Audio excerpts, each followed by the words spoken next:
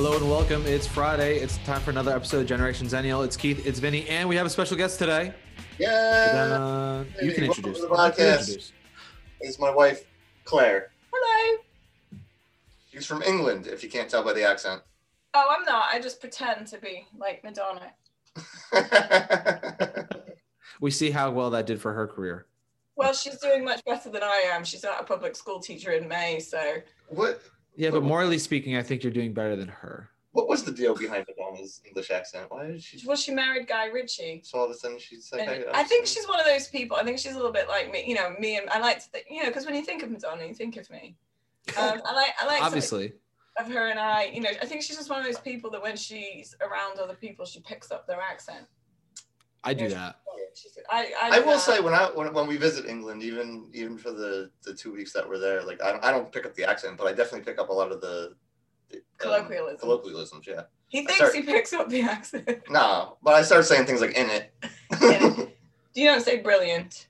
No, I will say mate a lot. Oh, cheers. I find myself saying mate more often, like just in general. It's a good like suffix to a sentence. All right, mate. Oh. Or like instead of saying buddy or friend, like American, like buddy, friend, they don't dude. really have a good word for that, right? Like buddy, dude, guy, dude. Well, I think it also depends on culturally where you are in America, based on what you use in that context. Well, also matters the same in England as well, because contrary to public belief, nobody really says governor. No, only the tourists. Governor. No, that's more Dickens. Yeah, it's a London thing as well.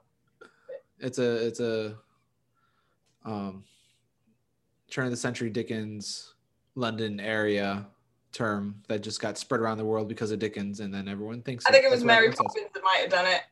Oh, that Mary Poppins. Dick Van Dyke. Well, hello, Governor. You know, as we're talking about brilliant English accents, we should talk about Dick Van Dyke. We watched that with the kids over the summer or over the winter, over this past year. It was a long year. Time has no meaning. Time has no meaning. And I still love this. It's a flat circle. That's been a theme of this show. There's just certain musical parts in that movie that go on too long. Yes, I agree. Like the chimney sweep thing is great when they're doing the song, but then there's like another 5-minute dancing afterwards. And I was like, I think we could have passed this part. What's a sign of the times, wasn't it? It was very musicals had to have like a big dance number and. Yeah, but it had no point. Like. So I just happened to be like on AMC had Singing in the Rain was on a couple weekends ago. And I just popped it on while the kids were doing something else. And they got sucked into it, which I loved that they got sucked into it. And the pacing in that movie is still perfect. Like no song or dance goes on too long. That goes on too long is My Fair Lady. Yeah, that has like, I remember watching that in high school, I think. And that, I don't think I've ever watched My Fair Lady. Speaking of fake English accents. I don't remember who started My Fair Lady. Audrey Hepburn. Yes, thank you. Yes. Anyways, that is not any of our topics today. You guys have a list of topics you thought of while I was at the dealership dropping off my car. Well, I was actually, I was concerned or aware that I was going to be on the show, and I thought I better have something to say. Do some prep work.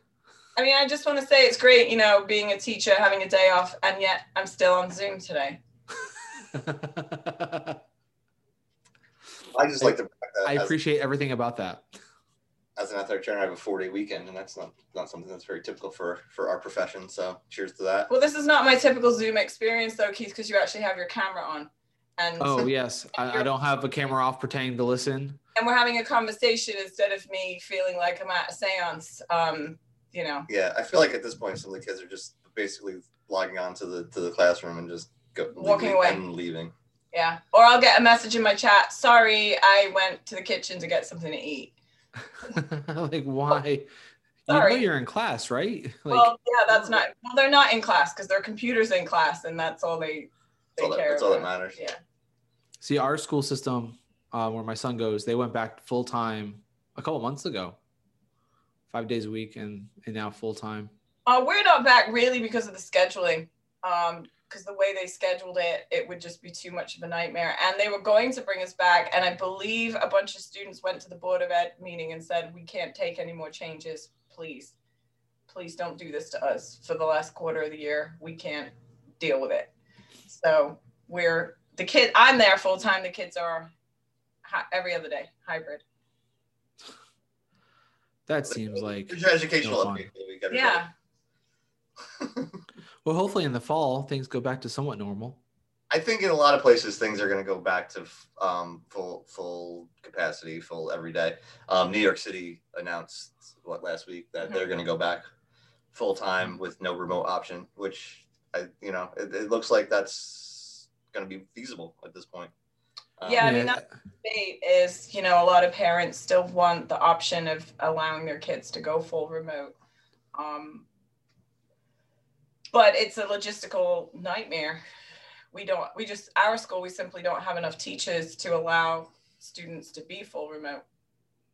Right. So, they're upset. Some of the parents are upset about it. And they're saying, well, my kid's been doing so well this year. And I'm like, yeah, it's kind of been an easier year than it usually is. Yeah, there's less, you're asking them to do less academically to make up for everything else. Did you find that at the college level as well? I mean, it depends. Yeah, I guess even with my own classes, I concentrate more on certain aspects and less on others based on the circumstances. Just like having 4 people online and the rest in class, it made it so I couldn't do certain things I would normally do, like certain in class, like, hey, let's just go outside right now and take some photos of plants. Like I can't do that when I have 4 people online and things like that. Go outside and take pictures of plants. It must be nice. Well, it's a photography class. Well, you're teaching them video production I know. skills. I just see the kids walk around school. I'm like, aren't you supposed to be in class? Oh, we're taking pictures right now. And I think, that must be nice to just walk around and take pictures. But I have a friend who teaches in a college, and she said this year has been difficult for her kids emotionally. She's had a lot of kids with anxiety, a lot of sort of having to give extensions and change grades and things of that nature. Are you running into that as well? Mental health? I haven't personally. I mean, I've definitely had students that had, issues. I mean, I've always had students that have had mental health issues, and it's weird at the college. It's always, I've noticed this for years because I got my master's in education. So I did elementary school student teaching for a while. So I've seen both sides of it, where at the public school level, there's so many safety nets. There's so, you get your IEPs and you get your personalized plans and all this stuff. And they handhold you throughout your entire career if you get identified as needing these resources. Once you get to college, you have to be the one as the student to go to the resource center and say, I need these resources because of X, Y, Z. And unless the student does it themselves, like the parent can't do it, right, a professor can't do it, the student has to go and do it. And if they don't do it, then as a professor, I don't get any information about someone needing accommodations. And even when I do get notices of accommodations, it's really just this person needs accommodations, such as extended test time, being able to use a computer, take notes in class. Like, it doesn't actually say what it is that they have. So it's a very different level at the university level, whereas like, I don't know if it's autism or if it's depression, ADHD, whatever. I don't know what the diagnosis is. And not that matters to me personally, but so we really just get like this generic sheet of like accommodations, and really I've just basically changed all my structure for my classes. I only teach 2 classes a semester because it's only part of my job, but basically I include all those accommodations in every class anyways. All my notes are available. I created a website for each class I teach that has all my notes on it, all my presentations on it, all my videos are on it. Anytime I'm doing a demo in class, I record the demo so they can watch it later. Do you think that if you had access to an IEP the way that I do, that has the diagnosis on it, it would influence your teaching style? I mean, because for me, if I know a particular student, has a particular disability, I can adapt my teaching style, accommodate the student, and adapt my teaching style appropriately to the student. Instead of just following the modifications, like obviously, right. I have a master's too. So, but they teach you how to, you live in the Northeast, of course you do. Show off. I've actually got 2, but that's not. Oh, I only have one, so whatever. Well, no, the one that I did in England didn't transfer, so I had to do a second one. Oh, gotcha. I mean, sometimes yes, sometimes no. You know, because I teach production classes where we have only 12 people in the class at a time for production classes. So, and having been around education long enough, like I can kind of identify who needs what just by interacting with them. I get the feel for like, so I don't need it written out in black and white. Like this person has this. I'm like, all right, I can see how they respond and I know how to respond back to them and take my time in the right way. And some people do. There was one situation like 2 years ago where, you know, it wasn't until like 2/3 of the way through the semester. This person never told me they didn't have an accommodation letter. So I didn't know they needed any accommodations. And this is a class where we're doing photos and videos. We're using cameras. And I always knew he like used the mouse on the left side because like he didn't use his right hand. So whatever. But then he's like, he finally tells me like, because his right hand he can't really use. And so he can't use the camera properly. Yeah. I'm like, important you know, video. I'm like, because everything is designed for a right-handed operation. Now there's like newer cameras have touchscreens and all this, and you can use apps to control them with. And I was like, it was like 2/3 of the way through the semester. I'm like, this is something I wish you would talk to me about day one, because I could have made accommodations for you. I could have laid out a different way for you to do all this stuff. Here's the camera. Here's the app to control the camera. So instead of you having to manipulate it with your hand, you can use the app and be able to do all this stuff. But so it's sometimes like that, where if there's like a hidden thing where it's not mental, it's not verbal, it's a physical thing, but it's not apparent. You know, sometimes that is helpful to know, but at the same time, sometimes there's a apparent physical thing that certain students that does not slow them down. Like I definitely had a student a couple years ago. I don't know physically what the actual diagnosis was, but I know her legs were underdeveloped and she like, you know, her knees were tilted inwards. So she didn't walk well and she couldn't carry heavy loads, but the work she did was fantastic because she didn't let it stop her and she just pushed past it and she never asked for any accommodations. And she had a job right out of college. She had a job before she graduated from college from ESPN. So it's also about the drive of the person too. Like you might have in college, they might have something that's holding them back, but if they have the right drive, they'll work around it. But just, you know, it's that transition from public school to university where they have all these safeguards and all of a sudden a lot of those safeguards go away and they're not always prepared for that next step. Right. Well, it takes them like 2 or 3 years to get into it. All of a sudden now you're considered an adult and you need to start advocating for yourself as opposed to having, you know, others. Yeah, I had a hard time with that and I had nothing wrong with me. Well, yeah, I think a lot Sure, Keith. I think a lot of I mean, nothing that I could nothing diagnosable anyway.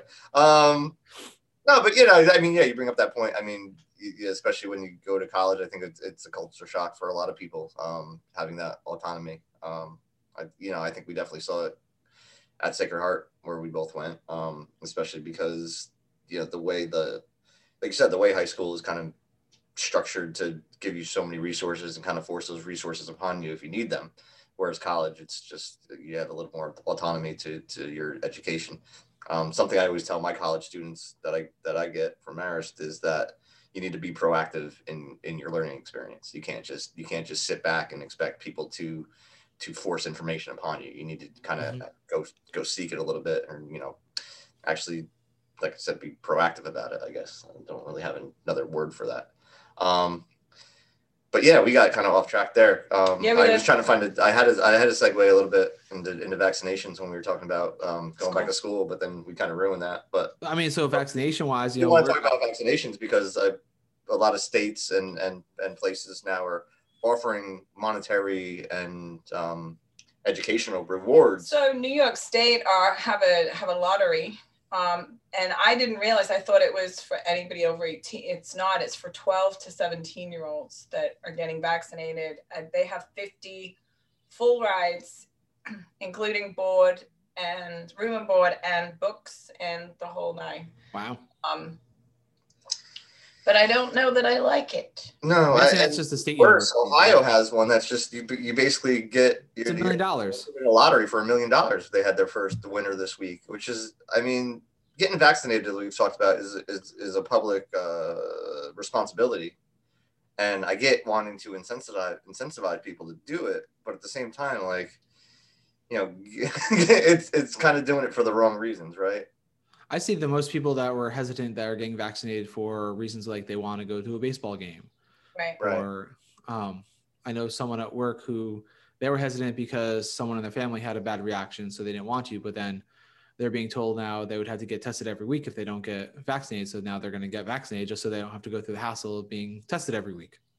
I mean, one of the concerns I have, I was listening, you know, the World Health Organization said that they're hoping, if they're lucky, to get 10% of the world's population vaccinated by September and 30% by the end of the year. But that's going to depend on countries like America and the UK donating vaccine shots. And it's sort of like, I understand the importance of the 12 to 17-year-olds being vaccinated, but isn't it more important to vaccinate globally? Well, that depends on your view of the world. Like, you know, a lot of people, especially in this country, don't care about the world. They think the world is some separate place that doesn't affect everybody else. And that's obviously not the truth, but that's just the way a lot of people feel. I mean, especially in being isolated in America, we think of the world as basically 3 countries, right? Canada, USA, and Mexico, and everybody else is a distant. Yeah, no, we don't. If you notice, we don't really worry about the Queen. We worry about Meghan. No. We Wow, do. I'll tell you that. She gets good ratings, but They just go in the tabloids. Really, it's like anyone that watches Entertainment Tonight, they care about them. but honestly, yeah, I could care. You know, also they can do whatever they want. The Royals, you know, they're not my Royals. They're not my Royals. We had a war about this, I believe. Not my Princess Diana.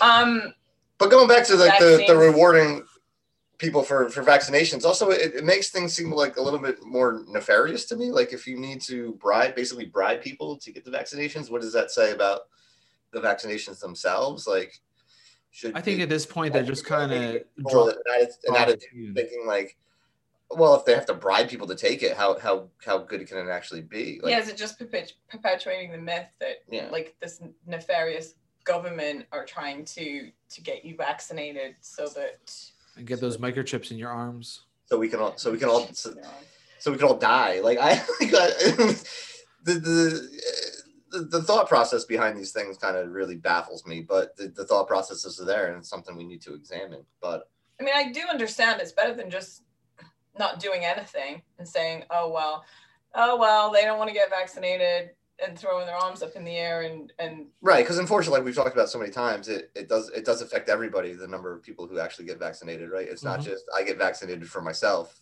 and you get vaccinated. If you don't want to get vaccinated, that's on you, and then you have to take care of it. No, it's a public health risk if vaccinated people to exist. It's why we have mandatory vaccines for other things, right? For things like measles and mumps. And now, Keith, are Sacred Heart mandating vaccines for the students for the fall? So they haven't announced anything like that. And so this conversation has actually come up with other people before. And I point out the fact that about a month ago, they sent a survey out to all the students to find out how many were going to get vaccinated. And I think that was their clever PR way of let's find out how many people are going to get vaccinated before we have to make them get vaccinated. Now, were they vaccinating on the side at Sacred Heart? So we have a site there through Hartford Healthcare at our new West Campus. So we were doing a max vaccination. Yes, we had a site. Max Vax. There we go. But like I said, I think more of they were trying to figure out how many people are just going to do it on their own. And if a high enough percentage said they were doing it or already turned in their cards. So like basically anytime as an employee anyways, or students even, once we get vaccinated, we scan our card in and we upload it to their database. So that way they have a record of everyone that's been vaccinated. And I think if they get to a certain percentage, they're not going to mandate it because they have enough on campus that have been vaccinated. So I think PR wise, because it's always easier to, not have to mandate something if enough people already did. Like, to have to mandate it is always harder. It's a harder sell to be like, you need to be vaccinated in order to come back to campus. Whereas if 90% of people got vaccinated, you don't have to mandate it because it's already done. They have to have their meningitis vaccine and that's my point. There's other vaccinations that we make mandatory, so I don't know why we can't make because this one's can become so politicized. It hasn't been tested. Yes, It's only been tested on 40,000 people. It's a vaccine that nobody knows anything about. This just came out of nowhere. It definitely hasn't been in the arms of millions of people already. You don't even know what's in it. Can I go look it up? I don't know. It's in my wife. My wife's had it since December. She's fine. Wow. So she had it pretty early. So yeah, well, they got it like the week after. Basically, they had their shot scheduled before it was even approved. Nice. Because they knew, because it was in approval process, and her hospital already had secured the supply and was like, okay, it's going to be approved next week. Tuesday, you're getting your shot. And they were ready to roll them out because they wanted to get everyone vaccinated. So speaking of vaccines, I want to share, so last Friday I did my first wedding of the season, and it was very surreal because it was 100 people and there were no masks. Were they asking for vaccine cards at the wedding? They were not. So I don't know what the venue did with the guest ahead of time, because that was a separate relationship because I was working. So all the server, all the staff of the venue had masks on, but I know from talking with the couple themselves and just overhearing other conversations, everyone I heard talking about it was vaccinated there, because I just listened to conversations, so everyone was vaccinated. It was just a very surreal, after a year and a half, all of a sudden showing up to an event and everyone's unmasked. I was like, this is weird. It is a little unnerving and weird, isn't it? It was weird. I remember going back to work and seeing people in groups and they were still wearing masks, but just having people in groups yeah, we don't have to wear masks at school anymore now. Now the semester's over and we're all vaccinated. Well, we've debated, because obviously, I'm his wife, but we haven't had the wedding yet. We've sort of said, what do we do with people who want vaccinated? Do we put them in a separate table? Do you have a seating chart with the back of the room for the vaccinated and the unvaccinated? And it's gonna be interesting. Yeah, I mean, I was talking to a wedding DJ recently, and he was telling me our wedding DJ? He is our wedding DJ. I didn't feel like I needed to put that out there. You can, it's fine.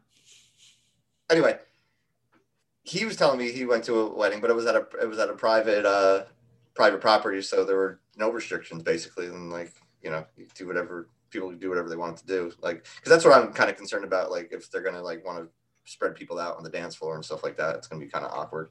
But our wedding's not until October, so hopefully by then it's a whole different world by then.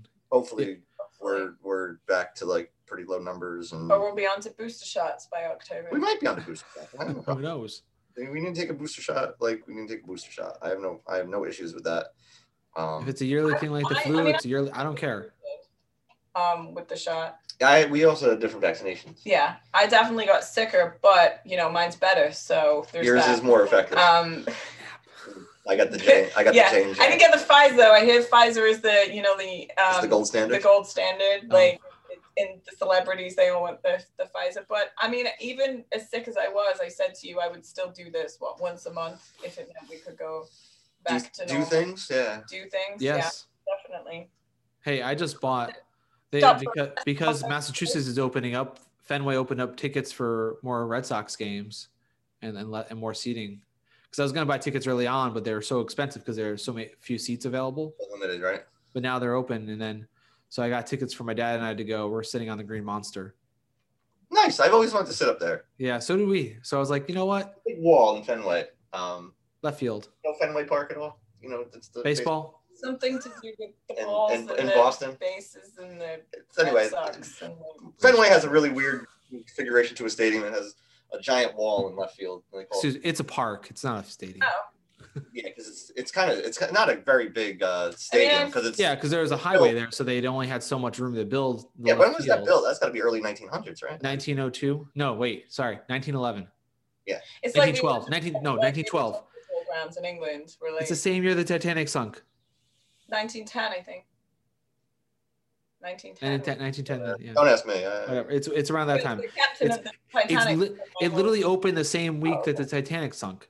1912 or something like that. I was. I'll be honest. The first baseball game I went to, I left after 3 innings. I was so bored. The thing with baseball, you have to understand the game in order to I think.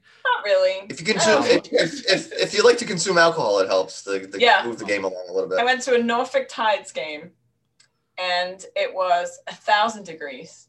Well, that doesn't help. And Jewel was playing. Remember Jewel? I do remember Jewel. Oh my God. And I used to have a huge crush on Jewel. I guess they had booked her before she got famous, and so it was packed with Jewel fans. And I was just, this is nothing like cricket. I'm bored. But then I've been to that one, and then we've been to the Mets a few times. Yeah, we actually had 5 years ago, yesterday, I believe, it popped up in my Facebook memories that we went to Citi Field. And then I saw the Yankees playing Baltimore. Oh, Camden Yards is beautiful. Oreos? The Oreos. Oreos. The Oreos, yeah. The Oreos. Oreos cookies. playing. I love Camden Yards. It is a gorgeous stadium. I remember when it opened in like 96, 94, somewhere around there. Like they had the All-Star game there. I remember. But yeah, it's a really pretty stadium. And the tickets are cheap too. Tickets are dirt cheap. We in 2009 on vacation, like we did like a couple like city tour vacation kind of thing, like around the area. So like we drove up, we parked at Camden Yards in the morning and like walked around Baltimore and then went back for the game later that night. And then we got back to the car and there was a ticket on the car because we had parked there early before they were charging. So the ticket was this. The ticket was for $10 though. It was like for the price of parking at the park. Yeah.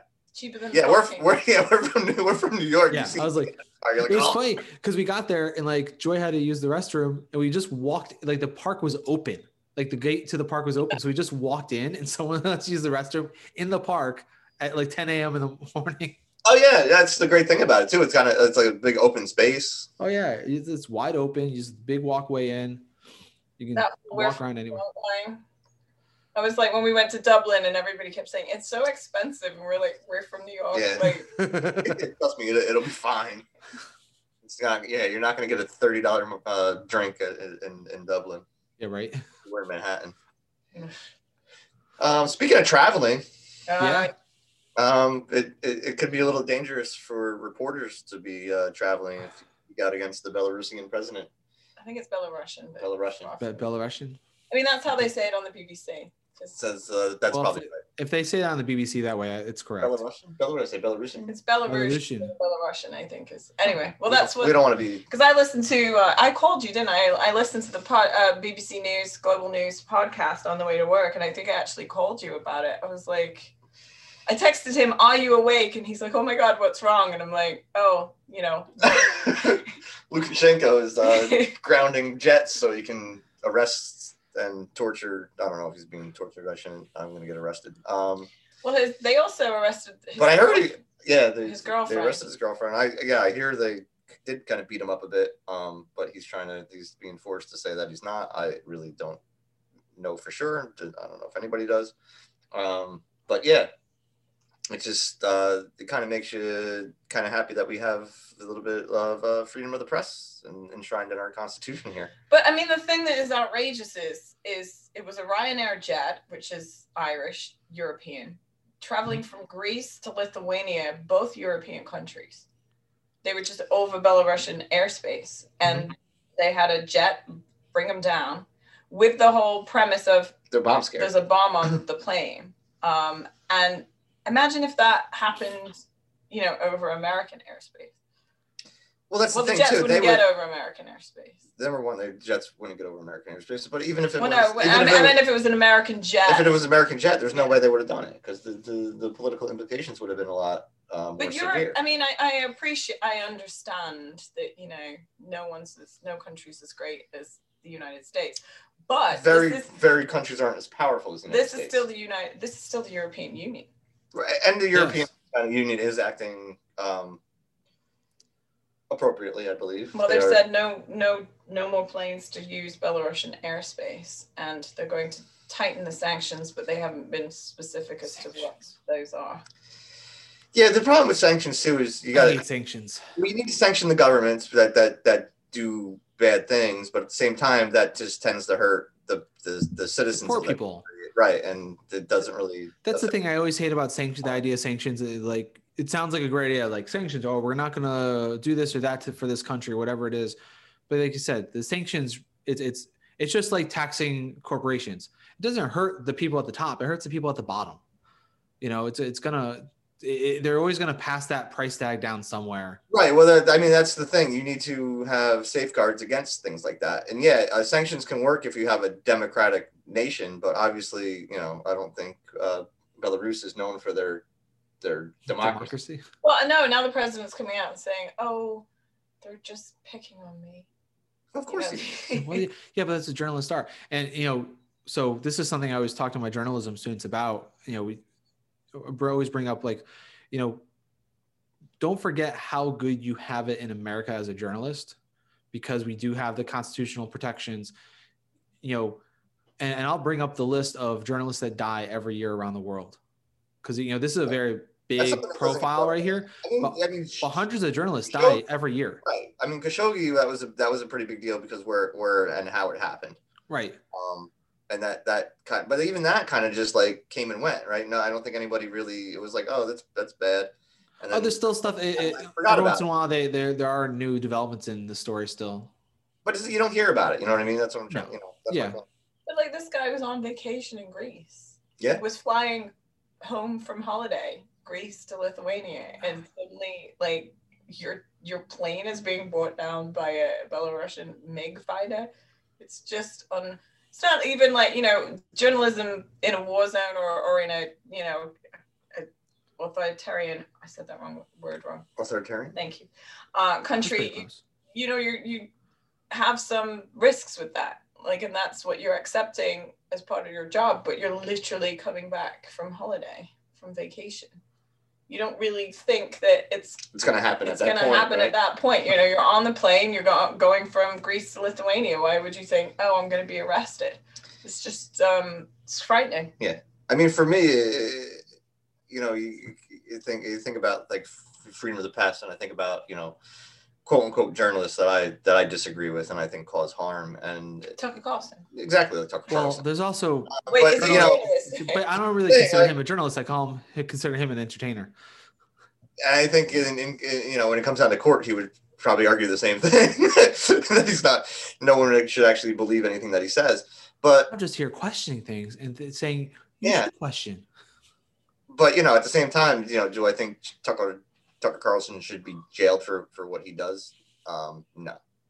You know, as much sometimes I would like to, but that, yeah, like I said, that opens doors for a lot of authoritarian ideology that I definitely don't agree with. What, you mean like Listen, the gulags I have in mind would be gorgeous. They'd be like hotels. It'd yeah, instead of watching Tucker Carlson, it says gulag, and so I'm sitting here thinking, oh, really? So apparently we're going to take the Four Seasons and convert it into okay. 4-star hotels. You get room service. It's a nice gulag. Yeah, but you just don't get internet access. The torture. Yeah. Right? Like you get no social media, no internet. We'll still feed you. Yeah, but you know what? If Biden's infrastructure plan goes through, internet for everybody. Yeah. Now, this wasn't on our list of topics, but I did real quick think about what? You're going off script. Yes, all the time. Every time. This is how this podcast works. I know. I am a long time listener, first time caller. This is how my mind works at 9 a.m. on a Friday. It just kind of like pops around to different places. But the infrastructure bill, the Senate Republicans are now trying to renegotiate, and in the back of my mind now, I'm thinking, was this like $2 trillion price tag so high because they knew that Republicans were going to basically try to cut things down? So, you know, do you just come out with like your biggest wish list to begin with, knowing that in order to get some support, they're going to have to whittle that thing down a little bit? And if that's the case, like maybe Joe Biden should write a book called Art of the Deal. I mean, that's how you negotiate. That's how a real negotiation happens. Right. You have your set of goals. You aim high. Like if I want to end here, I start here. You know, and you start there, you come down here, and hopefully you end at your floor is where you wanted to be anyways. Well, somebody who's been involved in negotiations as a union leader, you know, basically it's both parties should feel like they've lost something. Yeah, that's called compromise. Yeah. No one should ever come out of a compromise victory saying we've got everything we wanted, because that's not compromise. And so if both sides can compromise and we come out with something which is better than nothing, then we've as a citizenship we won. We got something. We got Well, I mean, it's something is obviously better than nothing. Something has to be done with the infrastructure in this country, Right. And they just keep punting. Well, they're also having a debate about what is considered infrastructure. You know, the Republican side see roads and bridges are infrastructure, everything else is not. And is this the argument that internet is not infrastructure? Correct. No. Internet, healthcare. Yeah, like eyeglasses. Anything that enables anything people that's to not do a road their or a job bridge. is infrastructure. Yeah, is they want to limit the definition of infrastructure, which I get. Now, is there anything with now I get confused about this country, like the electrical grid, but that's privately owned. Some places, yeah, some places no. Some places the government has a lot more control over. Texas. Over grids. Yeah, Texas. They had their own independent grid. Oh, they're completely separate, aren't they? Yeah. Yes, that's why they had issues, is because they decided they didn't want federal regulation. Well, Texas still wants to be its own country, so there's that. In a lot of ways, they do. The Republic of Texas. That's changing now too. I think Texas is going a lot more purpley federal. Well, that's because a lot of liberals from the Northeast have moved down there. I also heard just my friends, anyways. Isn't there a lot of migration from California out to Texas? Currently, yeah, I've heard that.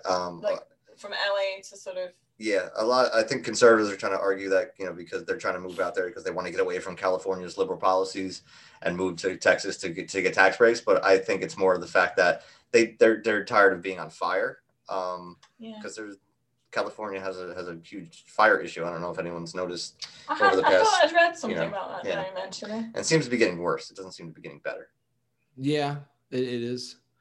I just heard a great story about that recently, because a lot of the problems with the West and their burning is that before us white people took over, and the people that lived here indigenously beforehand did control burns for generations and knew how to manage the land. And then when us good old white Europeans took over, we didn't allow them to burn anymore because we thought that was bad. And now look at us. Fire bad. Fire bad. Have this idea, like it was like the 24 hours after smoke, the fire's supposed to be gone. They don't want to let any burning happening. But then what happens is too much undergrowth happens. Now you have too much fuel. So when a fire happens, it's a huge fire instead of a small controlled fire. And then basically us, our infinite wisdom have effed everything up. Yeah, I think, obviously climate change has been an issue. It's not just the forest. Well, climate change is definitely an issue, but if we had been managing the land properly, as it had been for 2,000, 3,000 years, we wouldn't be in problems. Yeah. Well, it wouldn't be so damn hot though if we were managing the planet properly. Because I know, isn't that crazy? If we did things the right way, we'd be okay. Yeah, it's just a lot of debate of what the right things are, right? I think the right ways aren't, would deflect harm and not burn down an entire state. So let's get that under control out there. Yeah, another problem solved. Do you have any listeners in California? Another problem solved by our podcast. Just get it under control. Well, it's better than to just be nice to one another. Be excellent to one another. That's great advice. Well, it is great advice, but it doesn't really. It doesn't help, does it? It's not very helpful. No. We need real solutions. Obviously we said if that's your answer to Palestine and Hamas, Palestine. Just get along. Just get along. Just be nice to one another. Got it.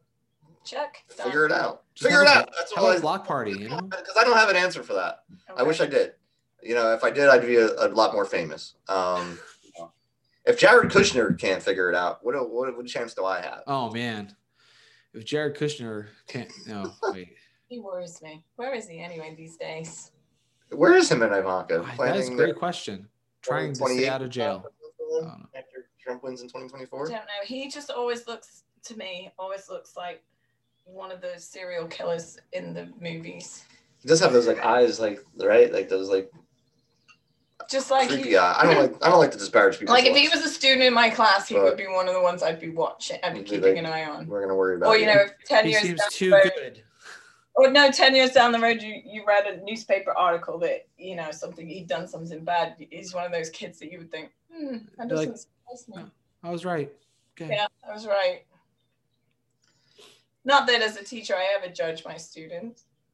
Never. Never. Never do that. Just- Actually, as a teacher, that's part of your job is judging students. Well, I'm supposed to judge their 'Cause they're- mathematical yeah. ability, Not their character. not their character. But I'm just but I will say this, Keith, I hate it when they ask me to write college recommendations. oh my God. I hate doing them. It's like I usually get away with it because I teach 9th and 10th graders. But I did write one this year for a student, and I actually put in, I hate doing this, and the fact that I am doing it speaks volumes to what a great student this That I'm child- willing to. that I am actually doing willing something that I to hate. write a letter, because I usually actively avoid it. I usually encourage them to ask their junior or like somebody higher up. I kind of hate the idea that we even need to have recommendation letters personally.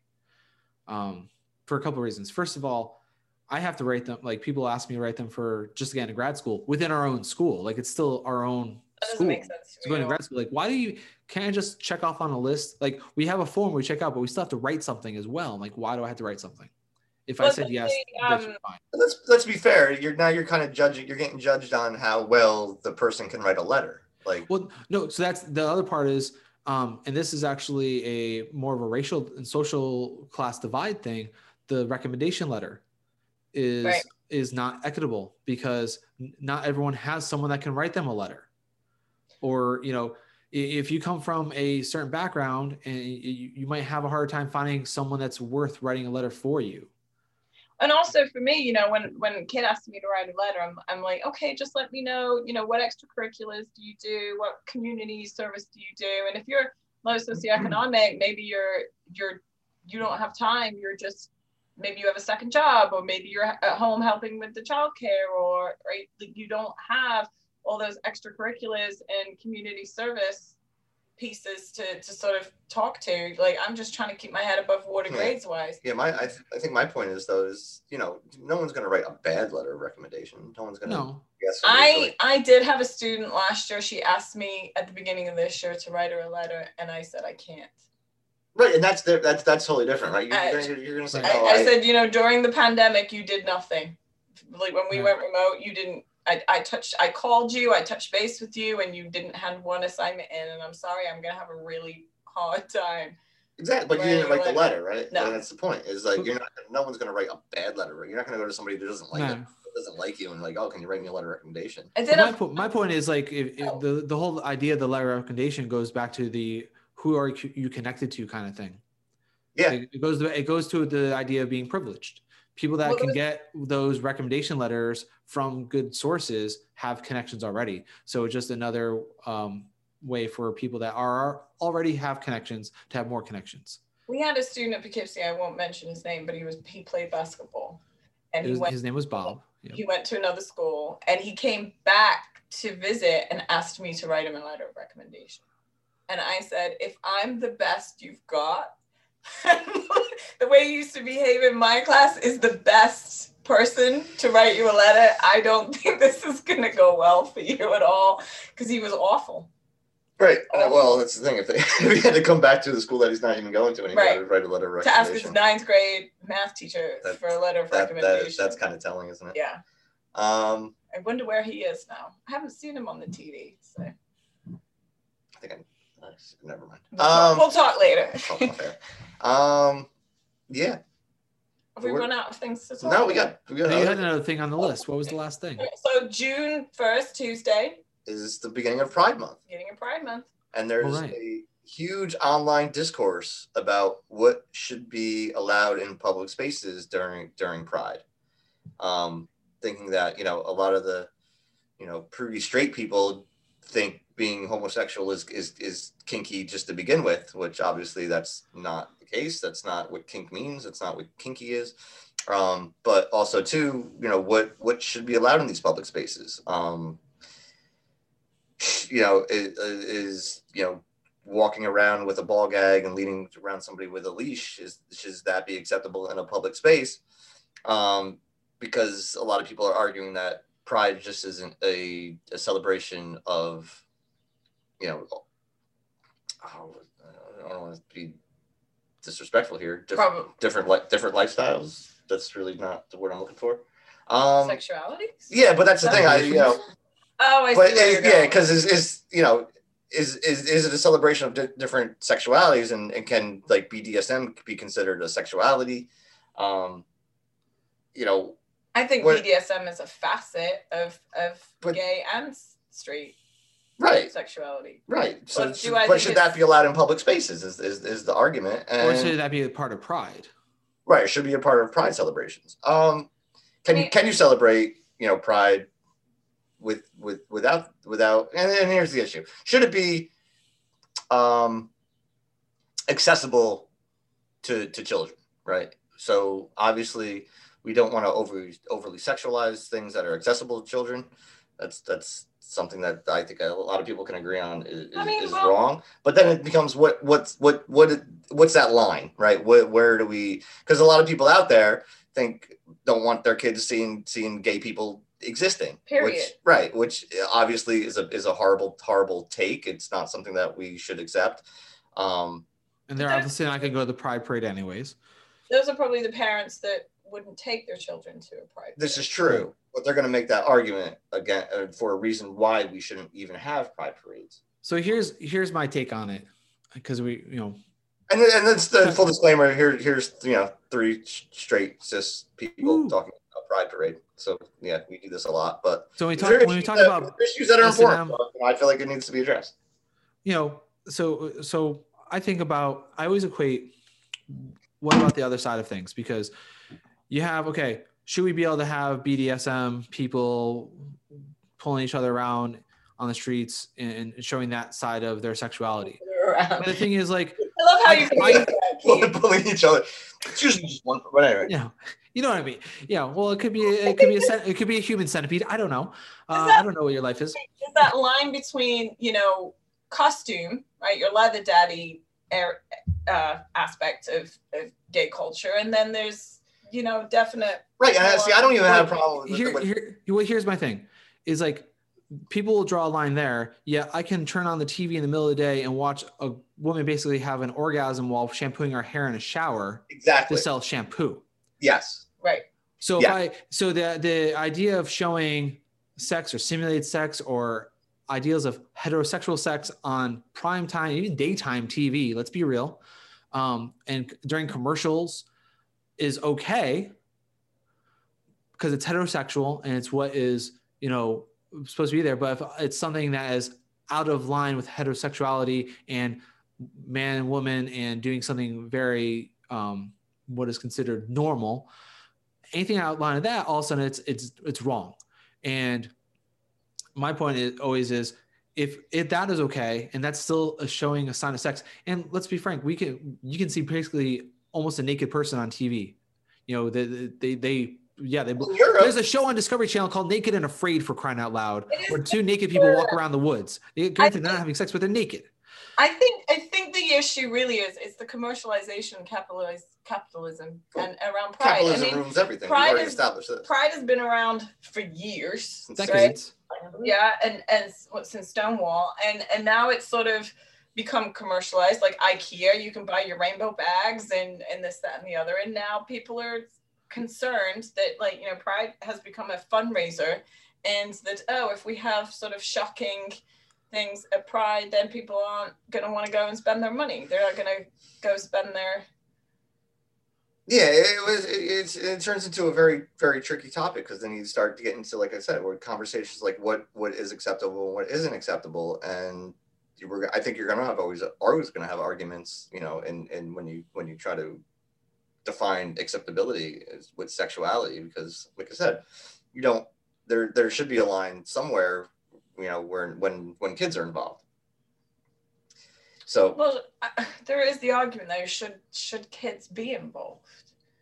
Well, and I would say yes.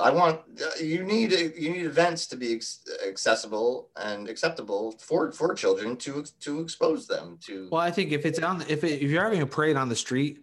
Well, that's the thing too, right? If you have a parade on the street, it's automatically for everybody. And that's one of the arguments is that you're always going to have adult themed, events that aren't specifically for children. or what time of the day, what places, is it, But if I'm having my Pride Parade at 1:00 on a Saturday, I'm assuming everyone's going to be there.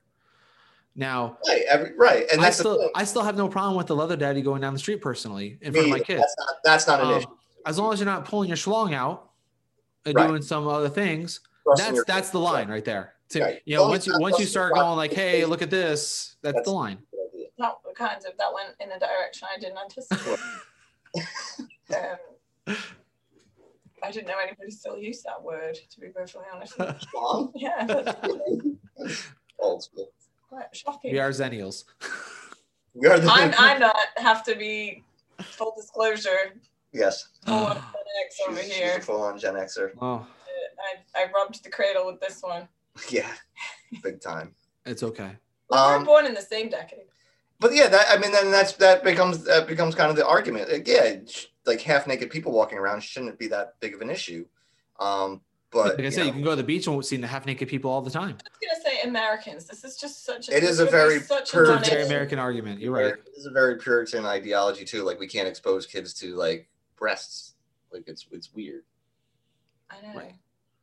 I don't have the answer for you here. I'm sorry. I don't think anybody has the answer. I don't have the answer either. I don't have the answer to Americans. I'm sorry. I mean, we're like I said, I'm just talking about Pride in general. Like, here's three straight people talking about like what should be accepted at Pride. Because let's be honest, like the people in the community can't even really decide what should be acceptable, what shouldn't be acceptable.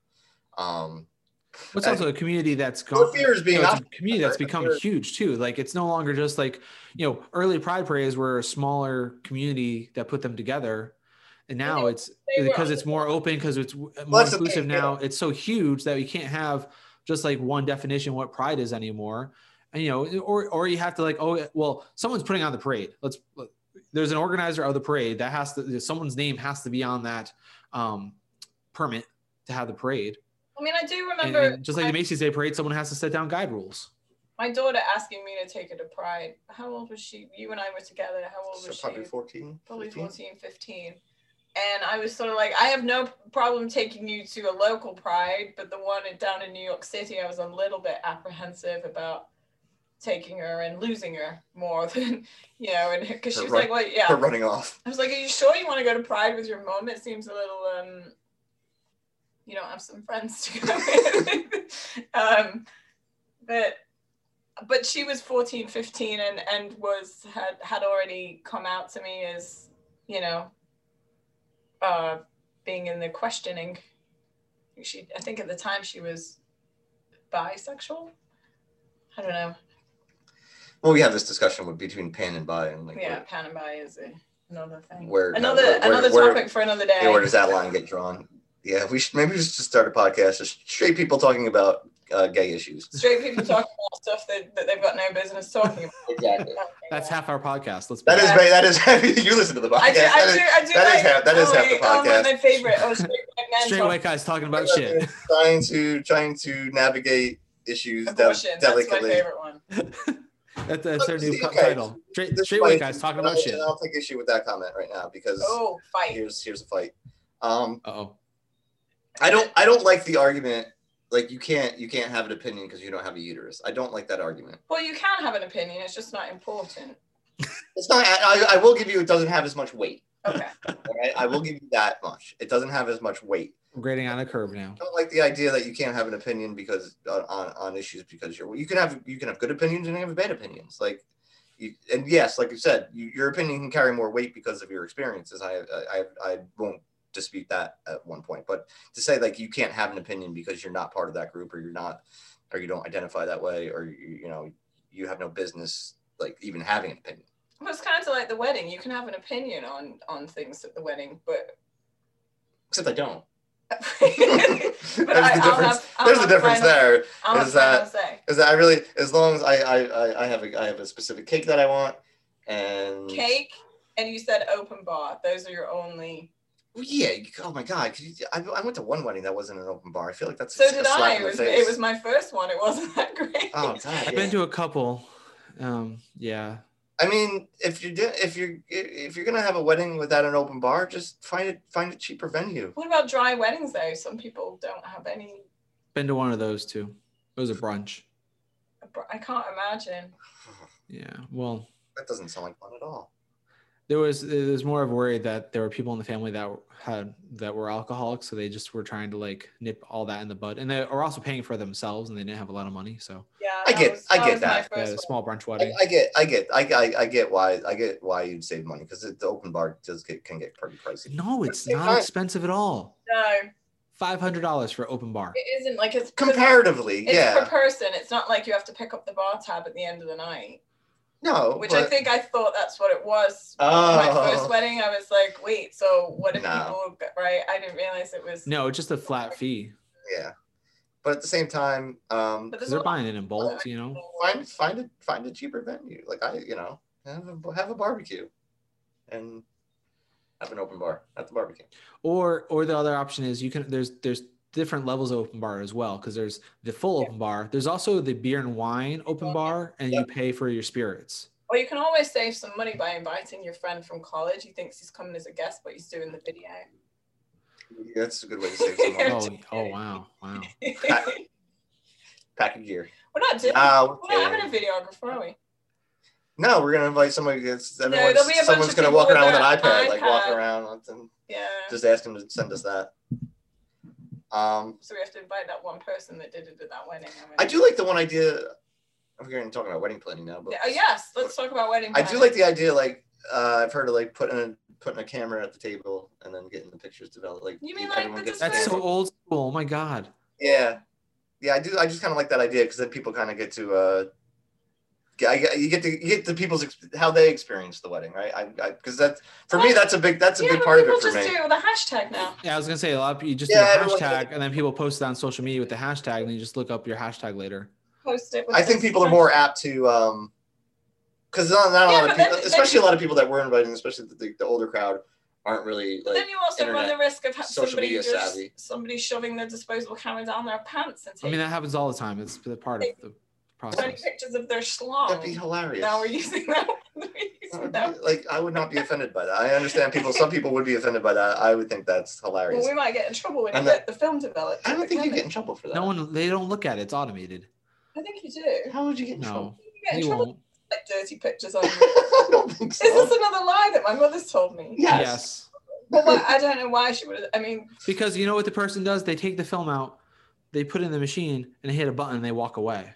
Maybe it's years ago. And then like the machine prints them and puts them in a package, and they don't look at them. I think there was a myth. I don't know. Maybe it was true, but I think there was an idea that like the person developing the film would go through them specifically to look to see if there were any like dirty pictures of people.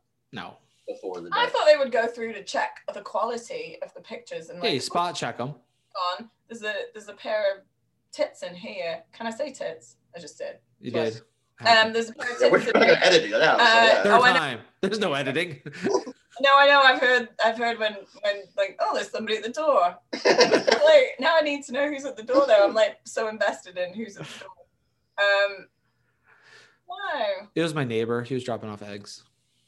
Eggs. Our neighbor was a UPS guy that day. It was a UPS guy. He drops off too many eggs though. Yeah, we get duck eggs. He has ducks. I have duck eggs. That's what I eat. Duck eggs. They're very good. Take a duck. They're giant. See, Vinny just tried to do an English accent then, and it did not go well. No, it was horrible. Well, because where I'm from, you call somebody duck. Better than Dick Van Dyke. Duck. Yeah. Oh yeah, governor. God. Governor. Every time people find out. Yo, wizard Harry. I was really. Yo, wizard Harry. Through the whole podcast without you doing that, and yet here we are. I didn't know that was a concern of yours. Well, it is because it's embarrassing. I thought we were doing wedding planning. What happened? I got excited. Well, I don't know. As long as he doesn't do an English accent in the wedding, because there will be an English contingent there. Boy. To get my English accent going, I just start reciting Monty Python, and then I got it. I've come for an argument. No, I think the best speech I ever went to, my friend's sister had written the speech for her dad, and he was so drunk, and he would get halfway through, and then he would read, "Look at Mum," because she had put like directions in, like stage directions. But he was reading the speech, and he was like, "Look at Mum and smile." But he was reading the whole thing out at the wedding. It was hilarious. That was pretty good. There has to be video of that somewhere.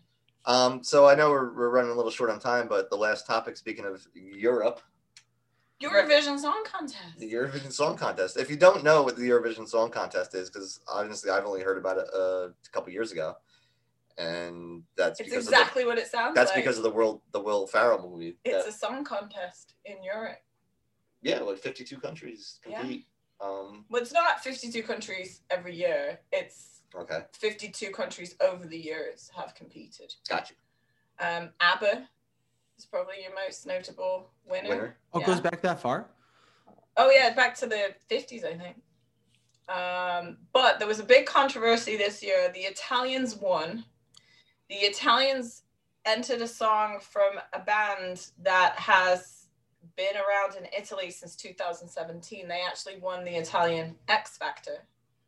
Okay. The French were very upset. The French came in second, but there was a shot of this Italian band who I can't pronounce their name, and I'm not going to attempt it, who ironically have a Scandinavian, because one of their members is Scandinavian. And it looked like the lead singer was doing lines of cocaine in the green room. And the French said that they should win. That's a performance enhancing drug, and when it comes I'm sorry, I thought that was standard practice for rock bands. Well, he was kind of upset, and he said, "I don't do cocaine, I don't do drugs." He took a drug test and passed the drug test. And actually, I read the story that there was some broken glass on the floor, and he was leaning over to pick the glass up, and it looked like he had his nose on the table, which he did, but he was trying to pick the glass up off the floor. So I was talking to somebody at work about this, and he honestly didn't even realize that the Eurovision was real. He thought that it was just made up for the movie. And then I told the story where that's okay, because I thought groundhogs were made up. Yes, she thought groundhog were made up for the movie Groundhog Day. Yeah, I don't even, and then the fact that you actually have Groundhog Day, mind blowing. That's a thing. She had no idea. It still is mind blowing to an adult that goes. I made my ex-husband turn the car around to show me the groundhog.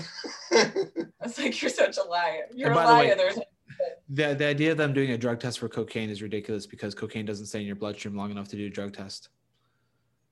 Yeah, I was thinking about too. I didn't know how long. I don't know if they did it. Synthetic drugs don't stay in for more than a couple of days because they get processed very fast by the blood.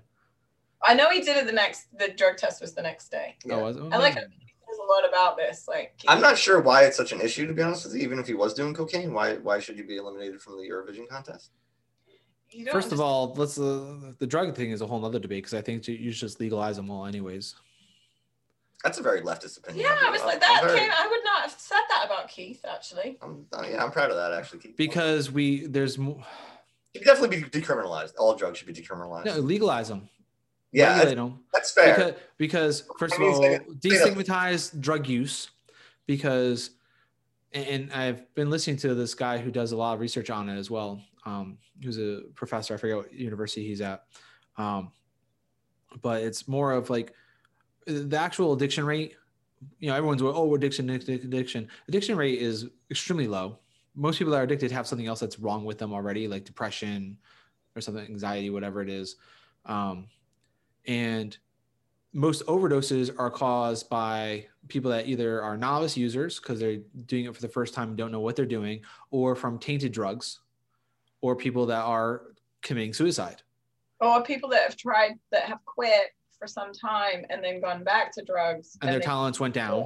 They go back to their old dose. Right. But people die of overdoses because they get a drug that's tainted with something else that they don't know about, because they're getting on the street, or like I said, they're trying to kill themselves, so they're purposely overdosing. But that's where most overdoses come from. So most casual users never have a problem with overdose, and we've created this whole system since the war on drugs began in the 80s of it's a whole infrastructure of finding drug dealers and drug users and punishing them and taking them out of society. And instead of actually helping people, we hurt people by stigmatizing the use of drugs and punishing casual and of course it's hugely on racial lines too, because an upper class white person can be snorting cocaine every day of their life and never get in trouble for it. But a black guy uses crack once in their life and they're in jail for 50 years. And that was a big Reagan era policy. Oh, it's all Reagan era crap. And the CIA literally flooded the streets with crack into communities, knowing that it's addictive, and then ramped up the enforcement of it, criminal penalties, and also crack cocaine. The penalty for crack cocaine, it was they changed this a couple years ago, but at the time, up until a couple years ago, it was something like 100 times more severe than powder cocaine. So I don't. It was a class issue. It was a race issue. I don't agree with criminalizing drug users in general. So that's where at least decriminalizing the substances should be something that should be like a no-brainer to people. Sending the people to prison for using drugs isn't going to help anybody. It hurts the society. It's harmful to society overall, because then it turns people, like I said, into criminals, because now they have a charge, and like we said, if you can't make a living, quote unquote, legitimately, you're going to turn to crime, because crime is a utility. People don't do crimes because they're a criminal. They like to do crimes. They do crimes because they need to often, right? They need to survive. So unless you're a Bond villain, that's different. I like ending with the Eurovision Song Contest. Say No, we turned a dark corner. I did. You never know. You never know where this podcast. When I say corners, it's really spirals, isn't it? A lot of spirals. The downward spiral. There are no corners in this. In the general. You just go down. You brought up cocaine, and I just went there. Well, that's where our mind kind of does go. I just wanted to make a comment about how silly the French are, but that's. But then it turns into, should we, those old drugs? And the answer is yes. Can you tell by my outrageous accent? The answer is we. Was that supposed to be Scottish or French? I couldn't quite get. No, I was trying to do. I'm not English, you silly English knigget. I'm French. Can't you tell by my outrageous accent?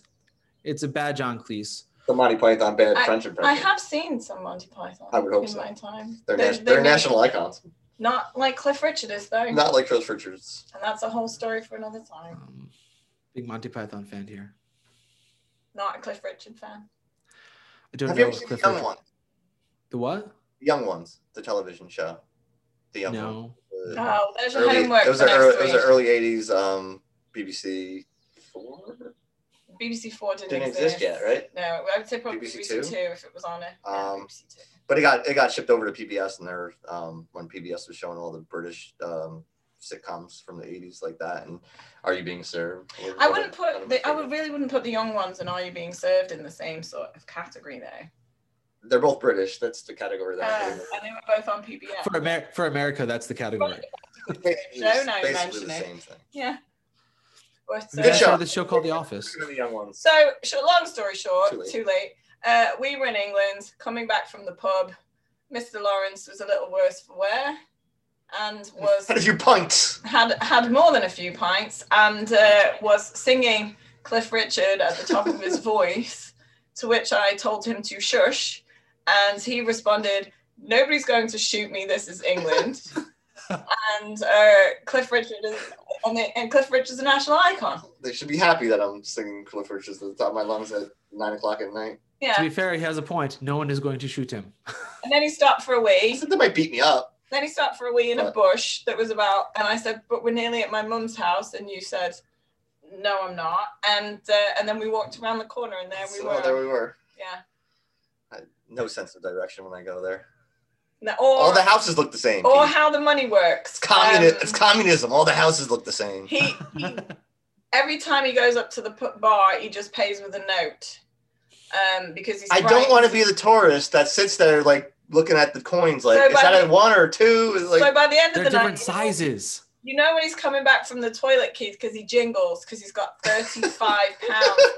Literally 35 pounds of coins in his pocket. Yeah, weight and money. Because he won't learn the money, and he's embarrassed, so he just gives him a 20 every time he goes up to the bar. You can't just use your card.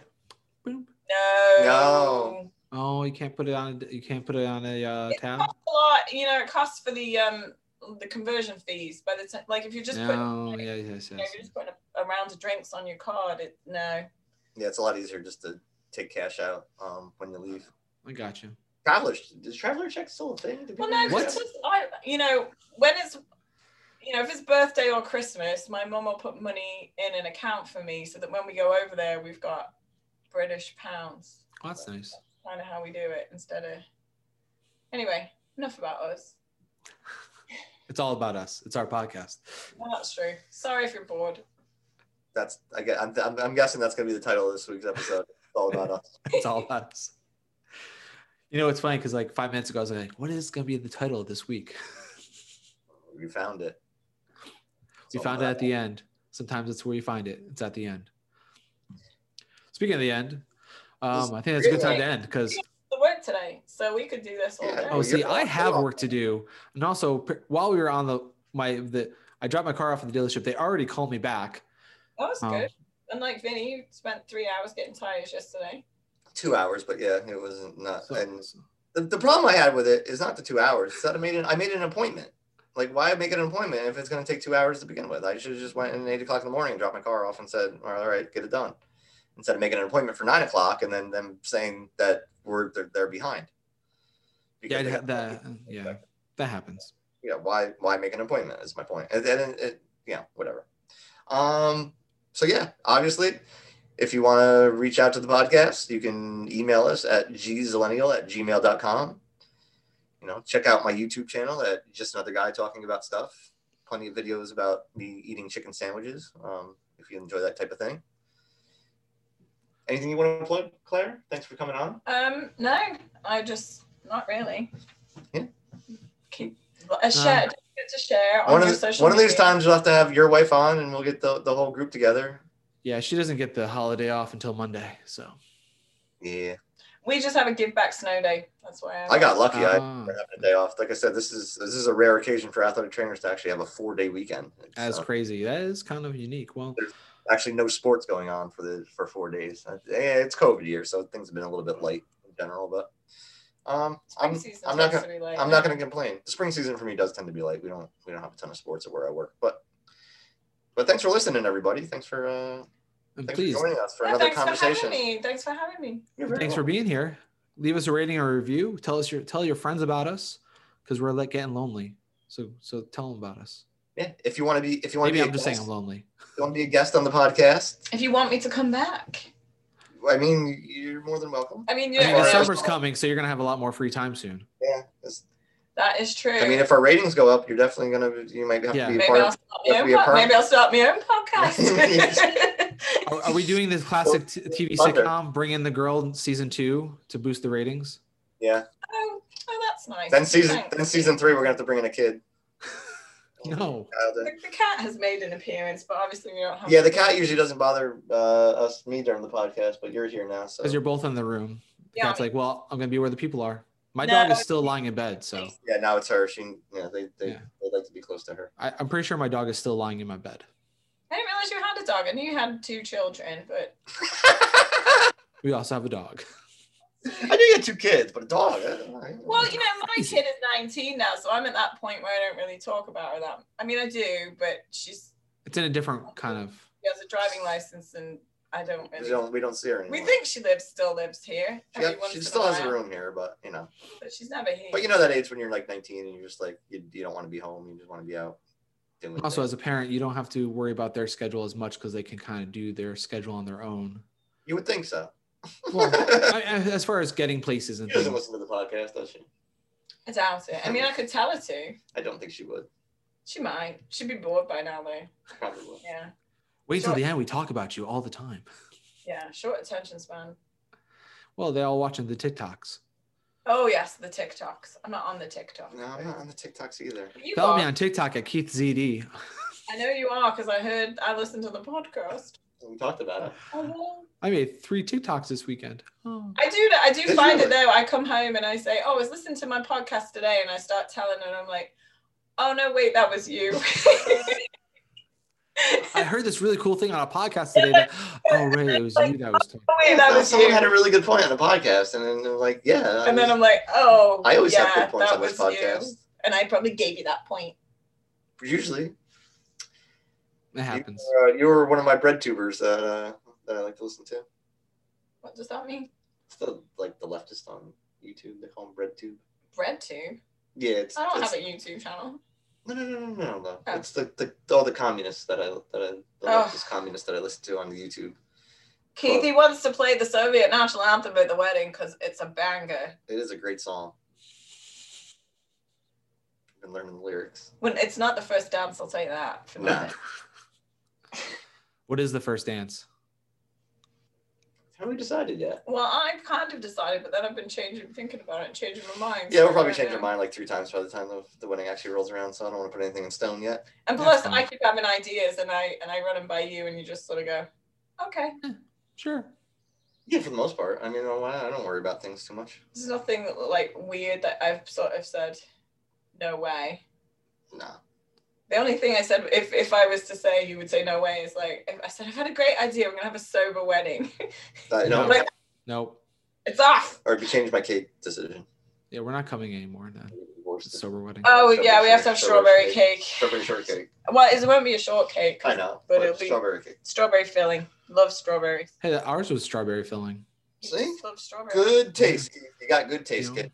But like, we need a filling because it's gonna be a big cake. I was like, okay, what do you want to fill it with? I don't know. Just fill it with something. I'm gonna have like one bite of the thing. How about a blueberry? Maybe you get strawberry and blueberry. No, because the No, blueberry won't hold it up as well. You need strawberry. Oh, forget about it. We'll do pumpkin spice latte cake. It's the season. It's the season, October. Next week on Generation Zennial, we talk about wedding cakes. Next week we talk about basic. Pretty sure people signed off by now. Yeah, After about Yeah, this might be where you do want to edit. You might actually want to cut the end off. Nah. Oh, yeah. If they don't listen, it's on them. If Vinny has to say "see ya" in order for it to be over. That's true. That's my sign. What? That's my sign off for Witty. the podcast. Okay, everyone, have a good week. See ya. Oh, you don't do witty sign off catchphrase? No, that's for my YouTube channel. Sorry.